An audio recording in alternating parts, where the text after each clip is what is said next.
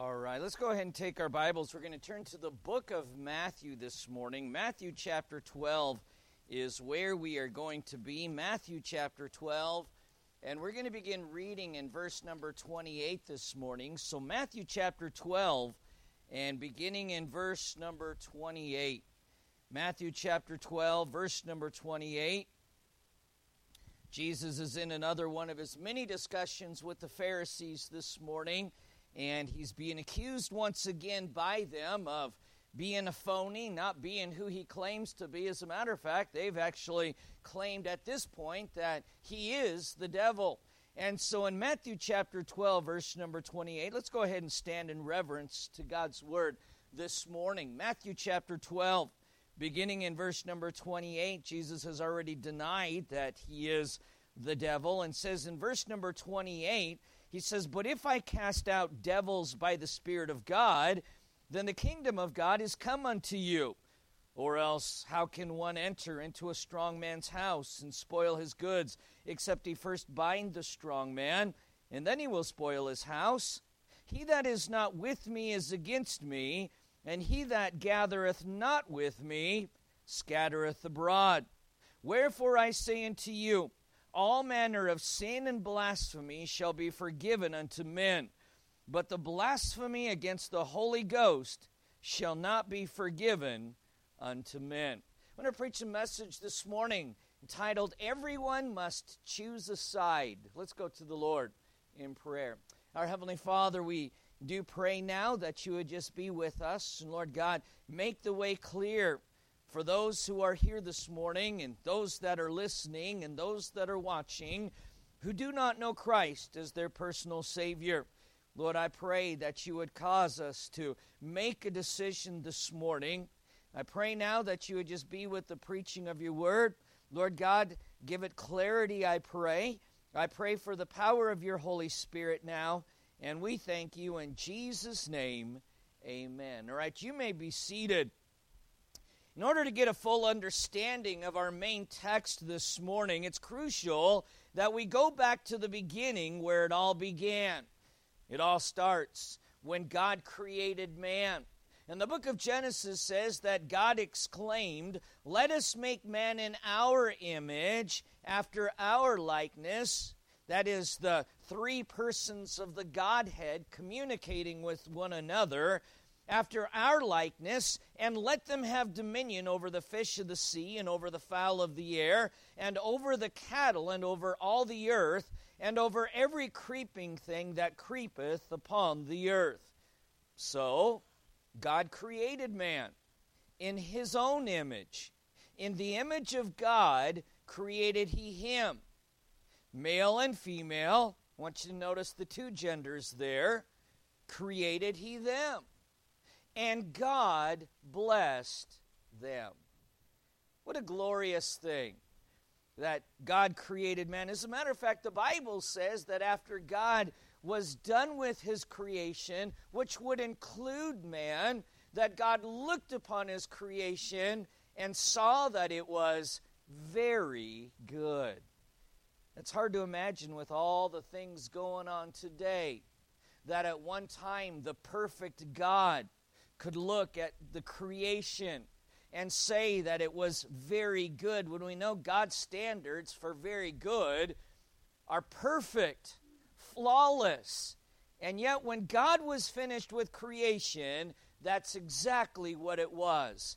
Perfect and flawless. And the Bible says at the end of it all, God blessed them.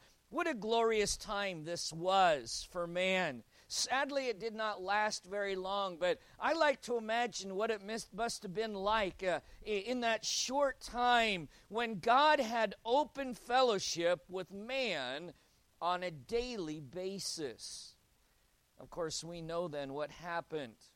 Man sinned, and then when God came to have fellowship with man, man began to do something that he's been doing ever since. Running from God, hiding from God. And of course, we know exactly what happened. After God created man and woman and God placed them in the perfect setting, a thief entered the garden and stole man away. As is often the case, the thief came unbeknownst to man. You know, thieves will often come in the shroud of darkness, and we know that. If you've ever had your house broken into, generally it will happen in the shroud of darkness, or it will happen at times when no one is there.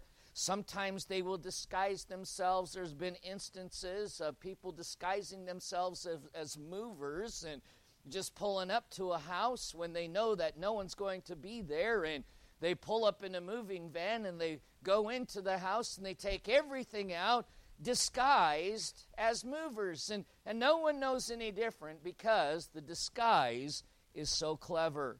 I watched a hidden camera situation one time where a guy claimed to be the owner of a car and was locked out, and he did it just to see how many good Samaritans would help him break into someone else's car. Of course, he disguised himself as the owner of the car, and he acted like he had locked himself out, and good Samaritan after good Samaritan would help this apparent thief break into someone else's car because he was disguised as an owner. He lied. That's what thieves do. When we go back into the Garden of Eden, Satan came in the disguise of the most subtle of all creatures and then stole God's creation. Among the things stolen was God's crown jewel, man and woman. And since that time, man has belonged to Satan. You know, though, after that, God immediately promised mankind a redeemer. That's why we need to be redeemed, because we've been stolen. We've been kidnapped. We've been held for ransom. God promised to pay the ransom, even though we willingly went. God promised to pay the ransom. Throughout the Old Testament, God, speaking through the prophets, told us what to look for in the Redeemer. In the book of Daniel, he even tells us when to look for the Redeemer. In Micah, he tells us where the Redeemer would be born. So God gave us specifics. This is when he would be born. This is the year that he would be born. This is the place that he'd be born. Micah chapter 5, verse number 2. But thou, Bethlehem Ephratah, though thou be little among the thousands of Judah, yet out of thee shall he come forth unto me, that is to be ruler in Israel, whose goings forth have been from of old, from everlasting. And so the Messiah, the Redeemer of mankind, would come. In the New Testament, Jesus, who meets all the qualifications, the year he'd be born, the place he'd be born, the many wonderful works that he would perform, the prophecies that he would fulfill, he meets all the qualifications. He enters the scene proclaiming, I've come to seek and to save that which was lost. That which had been lost 4,000 years ago, back in the Garden of Eden, that which had been stolen, I've come to redeem it. In our text, once again, Jesus presents the world with proof that he is exactly who he says he is.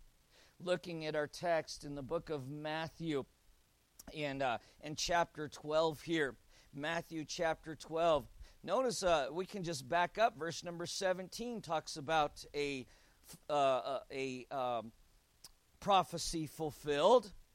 The Bible says that it might be fulfilled, which was spoken by Isaiah the prophet, saying, look at verse number 18 of Matthew chapter 12. Behold my servant, that's the Redeemer, whom I have chosen, my beloved, in whom my soul is well pleased. I will put my spirit upon him, and he shall show judgment to the Gentiles. He shall not strive nor cry, neither shall any man hear his voice in the streets. A bruised reed shall he not break, and smoking flax shall he not quench, till he send forth judgment unto victory. In other words, Jesus did not come to wage war with the Romans. He came to quietly do his job. In verse number 21, and in his name shall Gentiles trust. And aren't you glad for that this morning? Because if chances are you're a Gentile, and if you know Christ as your personal Savior, you've been saved, because in his name shall the Gentiles trust. Verse number 22 says, then was brought unto him one possessed with the devil, blind and dumb, and he healed him insomuch that the blind and the dumb both spake and saw. And all the people were amazed and said, is not this the Son of David? Why are they asking this question? Because he's fulfilling all the promises. He's fulfilling all the prophecies. He's doing exactly what the Old Testament prophets said that he would do. Oh, when God promised that through Abraham a great nation would be born, he also said in that promise that it would be through this nation, Israel, that Messiah would come. And that through this nation, Israel, the Gentiles would be blessed. When David sat upon the throne of this great nation, God promised that it would be through his family that the Messiah would come. And thus we have, is not this the Son of David? Now in our text, the Messiah is come, doing exactly what God said he would do, defeating Satan, casting out devils, calling the lost to come unto me. And now he's being accused of being Satan. Look at verse number 24 of Matthew chapter 12. But when the Pharisees heard it, they said, this fellow doth not cast out devils, but by Beelzebub, the prince of the devils. That's just bad theology. And so Jesus goes on to explain why it's bad theology. With all the proof and with all the signs, Jesus now lays it at their feet, patiently explaining to them once again why he must be the Messiah, why he is the Messiah, and why all the proof points to him being the Messiah. He would even say, search the Scriptures. In them you will find me. And so Jesus presents his case once again. Like Adam and Eve in the Garden of Eden, Jesus presents them with a choice. In the portion of this invitation that is our text, Jesus gives these Pharisees three things to think about. And I want you to think about these three things this morning as Jesus lays out his case and as Jesus presents his case. And now Jesus says, you must choose a side. Three things to consider this morning. The first thing, Jesus says concerning their dismissal of him, he says, I want you to consider the consequences this morning. Number one, I want you to consider the consequences. Look at verse number 28. He says, if I cast out devils by the Spirit of God, then the kingdom of God is come unto you. In other words, what you say has consequences. And what is it that they said? They said, he's the devil. He's of the devil. He says, okay, I want you to think about what you're saying here. What you have said, if I am the Messiah, has grave consequences. Can I say that any decision that we make for the Lord, even if it's a non-decision, has consequences? And we've got to live with those consequences. The worst part about it is we've got to die with those consequences. And we have to spend eternity with those consequences. It's not just a matter of, well, I'm too busy today, I'll think about it on another day. Boy, that may have grave consequences. Think about the consequences. Verse number 29. After he says the kingdom of God is come to you, he says, or else how can one enter into a strong man's house and spoil his goods except he first bind the strong man, and then he will spoil his house? What is it these men are holding on to? Why are these men so adamantly opposed to God? Well, because they were self-centered. Because they liked the power that they had. And they did not want to relinquish that power to anyone, particularly a man that they thought was a carpenter's son. They wanted to hold on to the praise of man, and they knew that if they followed this man, he'd get all the praise and take it away from them. You know, that is really the reason that many people will not surrender to the Lord, because they've got so much that they want to hold on to. Jesus said of the Pharisees, in Matthew chapter 23, Jesus says, all their works they do for to be seen of men. Now, they did some great things. They did some remarkable things. They memorized Scripture, but Jesus says they did it all so that they could have a plaque on the wall, a degree to their credit, a doctor before their name. Not that those are all bad things or wrong things, but he says they didn't do it for spiritual reasons or for spiritual matters. All their works they do for to be seen of men. You know, it's amazing because so many of their works would be deemed spiritual. They prayed, but Jesus said that they'd only pray in the markets where everyone could see them. They were called rabbi. They loved the uppermost rooms of the feast and the chief seats in the synagogue and greetings in the market, and to be called of men, Rabbi, Rabbi. John the Baptist told his disciples when they came to him and said, Do you realize that Jesus is baptizing more than you are? That his following is gathering steam? And John reminded his disciples, we're not competitors. I must decrease, and he must increase. That's the call of a Christian. Every day, I must decrease. My opinions must decrease. Because if I'm going to allow God to have the throne of my life, then I'm going to have to allow him to take charge. God did not make us robots. I have to choose to allow him to take the throne of my life.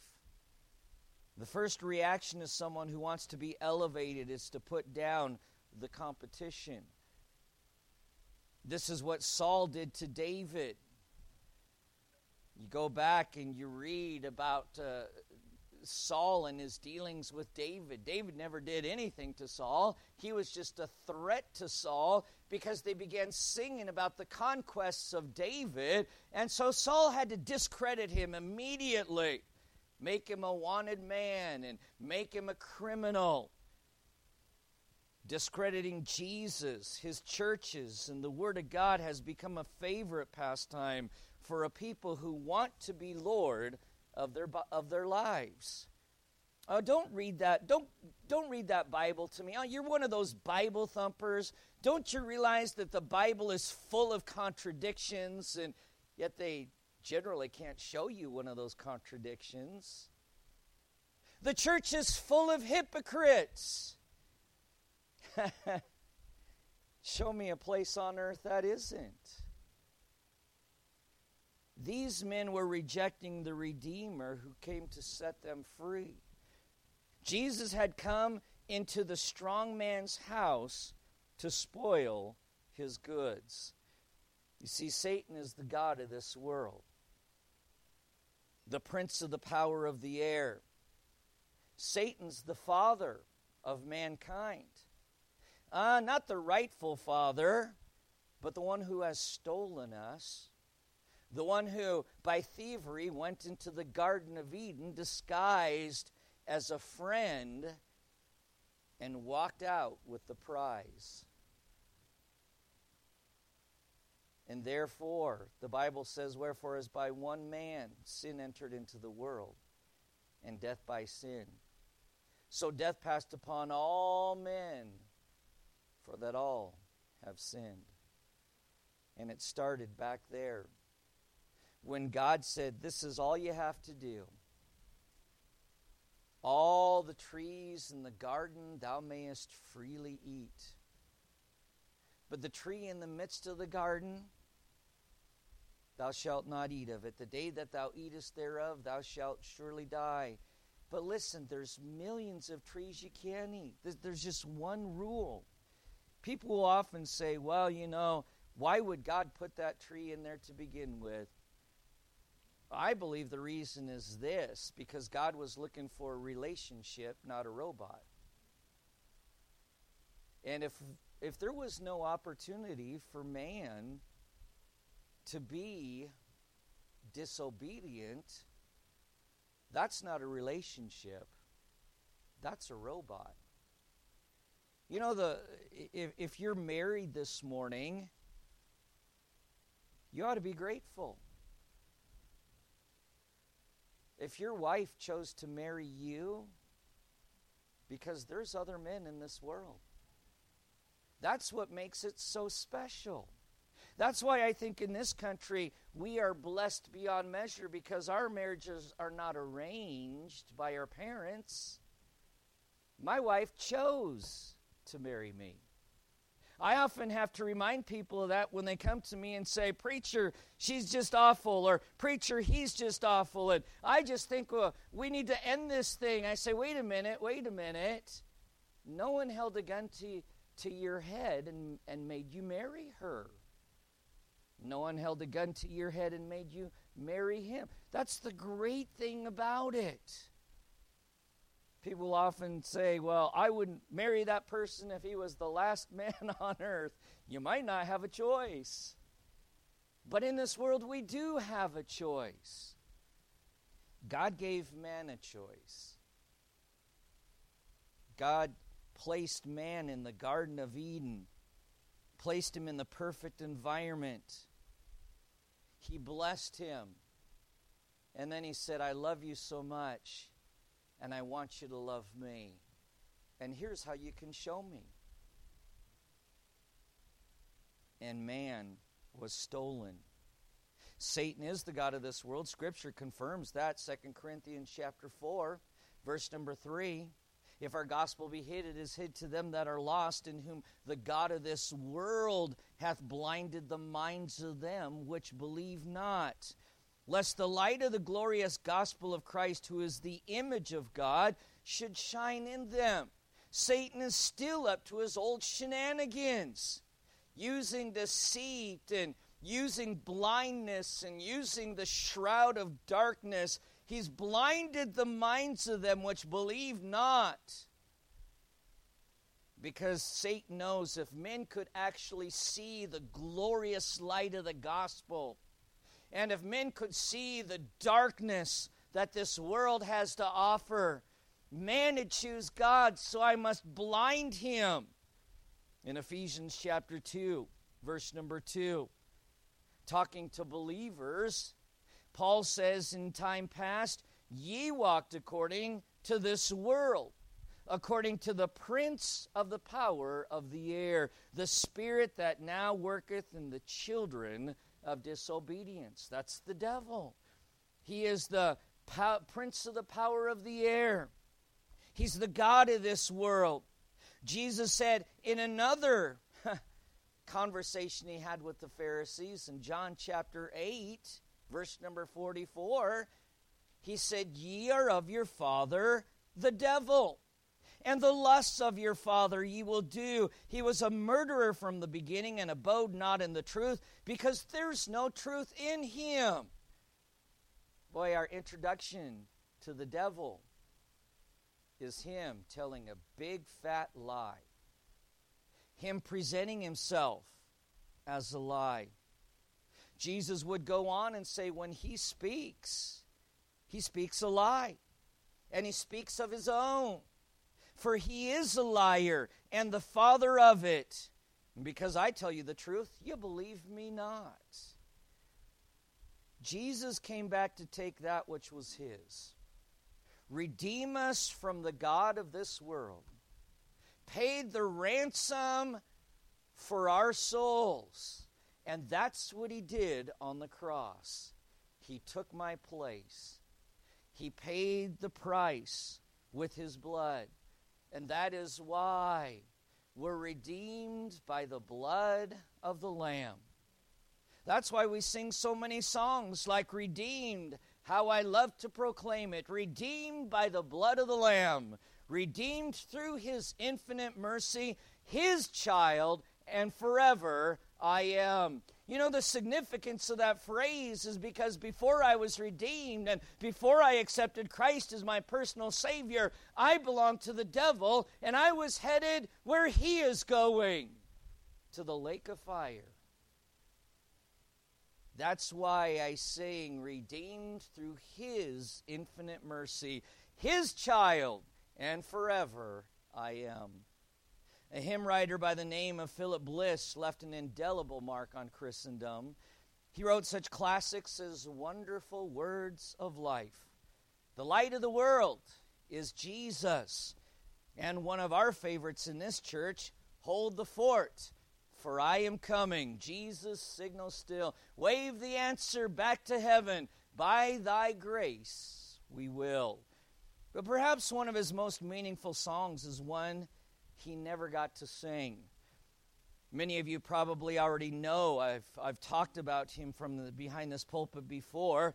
Philip and his wife were traveling by train. I think it was around Thanksgiving to Chicago when a bridge near Ashtabula, Ohio, gave way, plunging the train into the icy river below. The 38-year-old was able to escape the wreckage through a window, but he perished when he realized his wife wasn't with him. And he went back to try to rescue her. There they both died in the wreckage of that train. 14 of the 160 passengers survived. Among his belongings in the train, when they were looking through the wreckage, they found a manuscript he had been working on, a text that had not yet been put to song. Someone put it to song, and we sing the song today. I will sing of my Redeemer and his wondrous love to me. On the cruel cross he suffered from the curse to set me free. I will praise my dear Redeemer, his triumphant power to tell, how the victory he giveth over sin and death and hell. Sing, oh sing, of my Redeemer. With his blood, he purchased me. On the cross, he sealed my pardon, paid the debt, and made me free. Jesus came into this world to seek and to save that which was lost. Scripture reminds us that's all of us. All have sinned and come short of the glory of God. And now he stands before the Pharisees who have said, you cast out the devils by the devil himself. You are the devil. And Jesus said, I want you to think about that for a second. I want you to consider that if that's your final choice, the consequences. You've seen what I've done. Listen, there is more evidence of the resurrection of Jesus Christ than of any other event in history that we just take for granted. More manuscripts written about it, more witnesses, more stories that agree with it, an empty tomb. Think about the consequences of rejecting this Redeemer. Jesus said in verse number He said in verse number 28, "But if I cast out devils by the Spirit of God, then the kingdom of God is come unto you." Jesus says the same thing this morning as we consider, am I going to accept this Christ as my personal Savior? Or am I just going to walk out of here and say, it's just a big story of lies? Have you ever thought about this? What if you're wrong? Now, if I'm wrong and you're right, when we die, we die. I've really lost nothing. You know, those that live according to biblical principles live longer, live healthier, live happier. So if it's all for naught, I've just gained a good life. But what about those who reject and they're wrong? Which, by the way, I have no doubt the Spirit of God dwells within me. What if they're wrong? Maybe they've lost a few pleasures through sin. You know, when Eve ate of the tree of knowledge of good and evil, the Bible says it was pleasurable. I think this is one of the things that we forget. The world can offer temporary pleasure. Sin offers temporary pleasure. I'm not going to stand here up here as a pastor and say that sin is never fun. As a matter of fact, the Bible tells us that bread eaten in secret is sweet. I mean, the Bible tells us about the pleasures of sin for a season. But then there's the consequences. The Bible says that when Eve looked at the fruit, it was very pleasant to look at. When she tasted the fruit, I'm sure the Bible says it was good for food, so it must have tasted good. It probably was unlike anything she'd ever tasted. You know why? Because sin is always unlike anything you've ever tasted. And for a second there, it was fun. So fun, in fact, that she had to share it with her husband. And said, "Hon, you got to try this. You're just not going to believe it. That's unlike anything you've ever tried before." And they did. But then came judgment. Because here comes Jesus walking through the garden. And now all of a sudden Adam and Eve realize it's not fun anymore. You know, I can remember as a kid sometimes disobeying my parents was pretty fun. I'd let other kids sometimes talk me into it. And then they'd say, "Aren't you so glad you came with us?" And I'd be, "Yeah, man, this is just so much fun." Problem is I had to go home. I can remember one incident in particular. I was just having a great time. Didn't even call home. Just go. Didn't call home. And I remember that being said, "Aren't you glad you came?" "Man, I'm so glad I came. Yeah, this is so much fun." It was unlike anything I'd ever experienced. And so was the punishment when I got home. It's appointed unto man once to die. After this, the judgment. The older I get, the more real death becomes to me. But death should always be real, because death is not just an old man's occupation. As a matter of fact, I would say I've done more funerals for young people in their 20s to 40 than I have for elderly people. Death is no respecter of persons.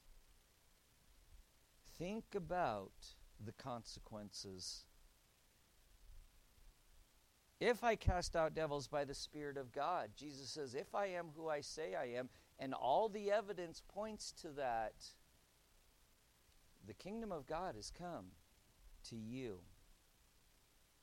Which brings us to the second thing that Jesus wants us to consider. Think about the consequences, but also consider your commitment. Where's your commitment? Look at verse number 30. He that's not with me is against me. Oh, I would never say, I consider myself an agnostic.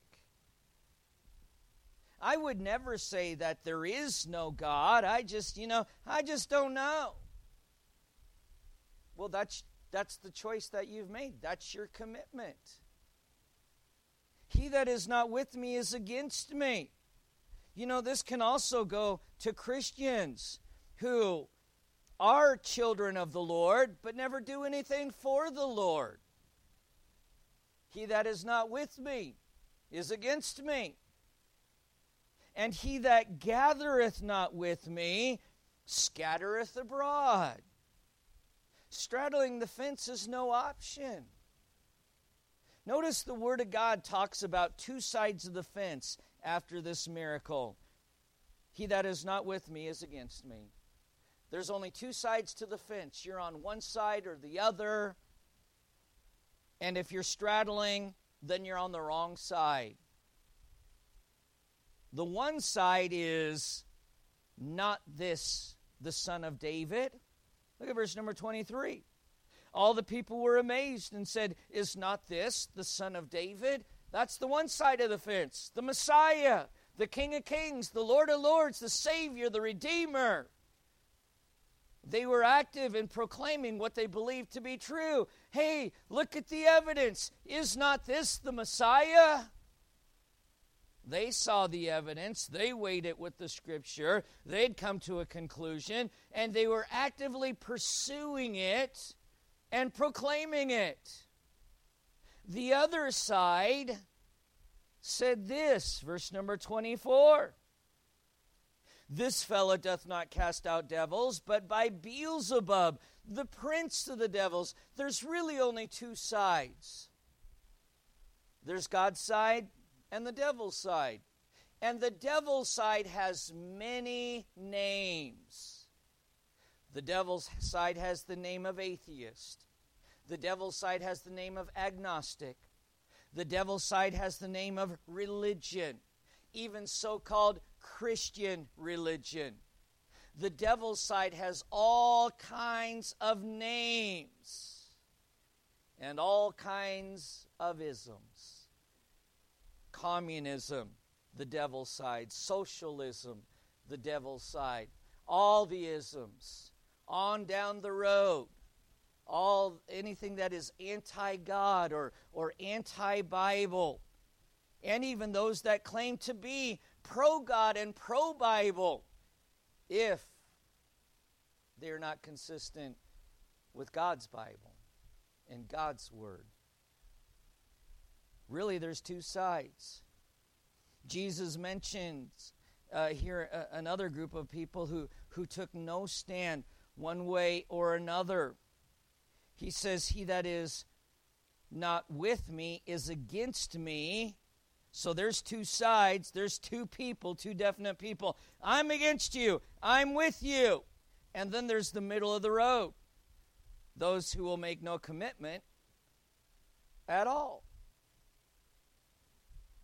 He that gathereth not with me. He's on the wrong side too. He scattereth abroad. You know, those who are not zealous of the things of God are at enmity with God. You know, the church in the book of Revelation that Jesus was the harshest with, and the one that he had the harshest words for, is the church that was lukewarm. Church that just kind of straddled the fence. Kind of just went with the times. As a matter of fact, God says of that church, He said, I wish thou wert cold or hot. In other words, get on one side of the fence, would you? But because he says you're trying to straddle the fence and you're trying to be all things to everybody and you're trying to woo the world by your lukewarmness, he says this, you make me want to puke. I want to spew you out of my mouth, he says.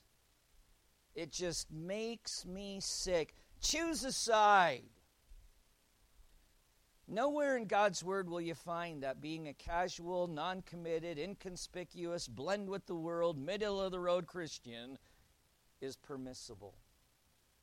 As a matter of fact, Romans chapter 12 tells us that there's only one way to know the good and acceptable and perfect will of God. By the way, that's not three wills of God. That's the will of God described in three ways. When you're doing God's will, it's good. When you're doing God's will, it's acceptable. He accepts it. And when you're doing God's will, you're showing Christian maturity or perfection. That is God's perfect good will, his acceptable will, his perfect will. It's all one. And he says that there's one way to know what's good and acceptable in the perfect will of God. He says it's by being zealous. Read it, Romans chapter 12, verse number 1. I beseech you, therefore, brethren, by the mercies of God, that ye present your bodies a living sacrifice. That's not an apathetic Christian. That is not a worldly Christian. That is not a blend in the world Christian. Certainly is not a lukewarm Christian. Present your bodies, it's a fanatic. Present your bodies a living sacrifice, wholly acceptable unto God, which is your reasonable service.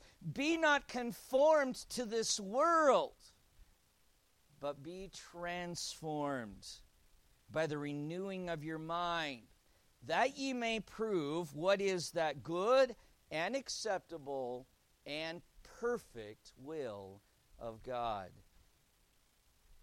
I'll repeat it. Nowhere in God's Word will you find that being a casual, non-committed, inconspicuous, blend with the world, middle-of-the-road Christian is permissible. Nor will you go to heaven if when you're presented with the gospel you say, well, you know, I think that could be true. I'm not going to deny it. But you haven't accepted Christ as your Savior. Thus, the consequences are the same. Hey, where's your commitment? Consider the consequences. Let me ask you this morning. How are you going to respond to the call? You see, as the gospel is preached, I'm convinced. Matter of fact, it says it here scripturally, that people have to either accept the call of the Holy Spirit or reject the call of the Holy Spirit. So as we consider the consequences, as we consider our commitment, number 3, consider the call. Consider the call.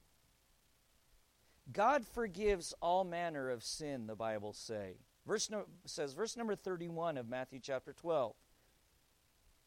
Wherefore I say unto you, all manner of sin and blasphemy shall be forgiven unto men, but the blasphemy of the Holy Ghost shall not be forgiven unto men. You see, as the gospel is preached, there's something that happens inside every man. And that is the calling of the Holy Spirit. The conviction of the Holy Spirit. And every man and woman knows it. Just not everyone is willing to admit it. No matter what sin you've committed, whether big or small, the Bible says God will forgive it. How many took part in Christ's crucifixion and were converted after? Who knows? We know of one soldier who seemed to have been. Christ's own brothers had badmouthed him, made fun of him, ridiculed him, rejected him. And yet in Acts chapter 1, verse number 14, we see every single one of Jesus' brothers serving in the church, their sins forgiven. Two brothers would go on to write letters in the New Testament. One would become perhaps the most famous pastor in the New Testament age, in James. They were forgiven.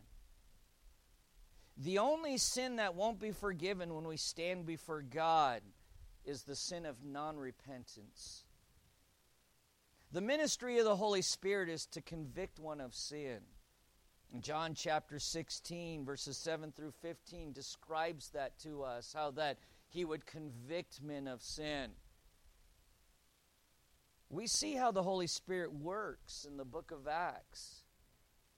Stephen revealed to his audience what it was that they were feeling as he preached to them.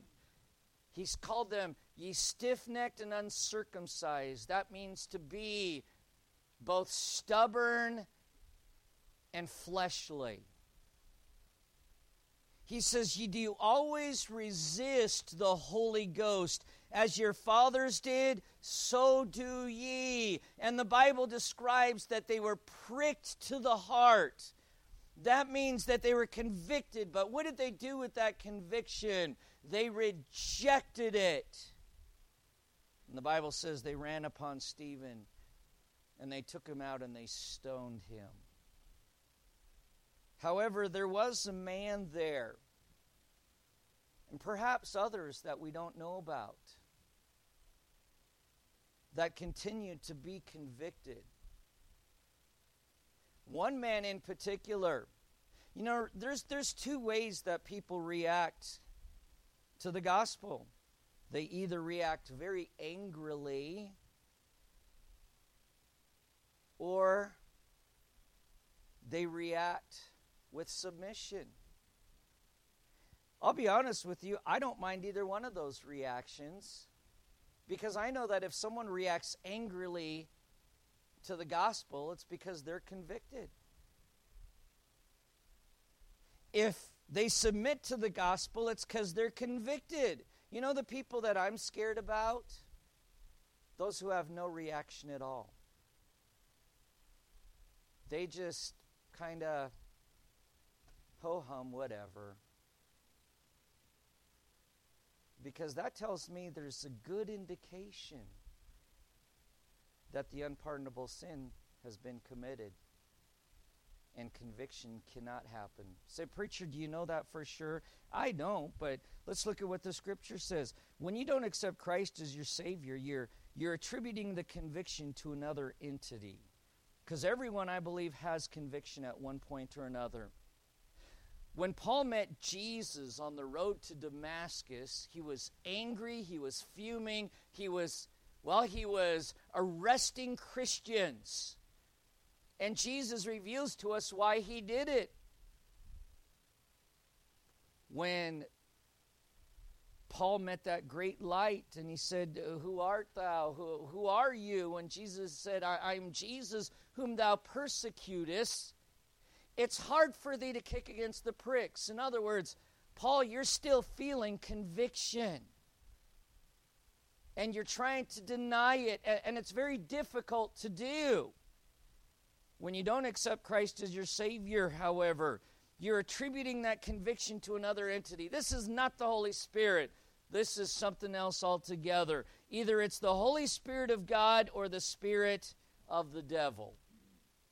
And the Pharisees are saying, all this evidence, it's of the devil. The day will come when you can sit through a service, hear the Word of God preached, and it won't bother you at all because the conviction will be gone. You'll not repent because you'll not have the ability to repent. Proverbs chapter 29, verse number 1 says, "He that being often reproved hardeneth his neck shall suddenly be destroyed, and that without remedy." I'm thankful God is merciful.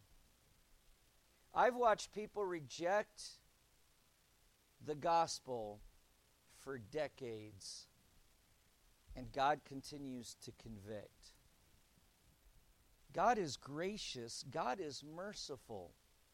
But I want to tell you that if we stand before God having never repented, having never accepted the calling of the Holy Spirit, that is one sin that will not be forgiven, man, and God will have to say, "Depart from me, ye that work iniquity. I never knew you."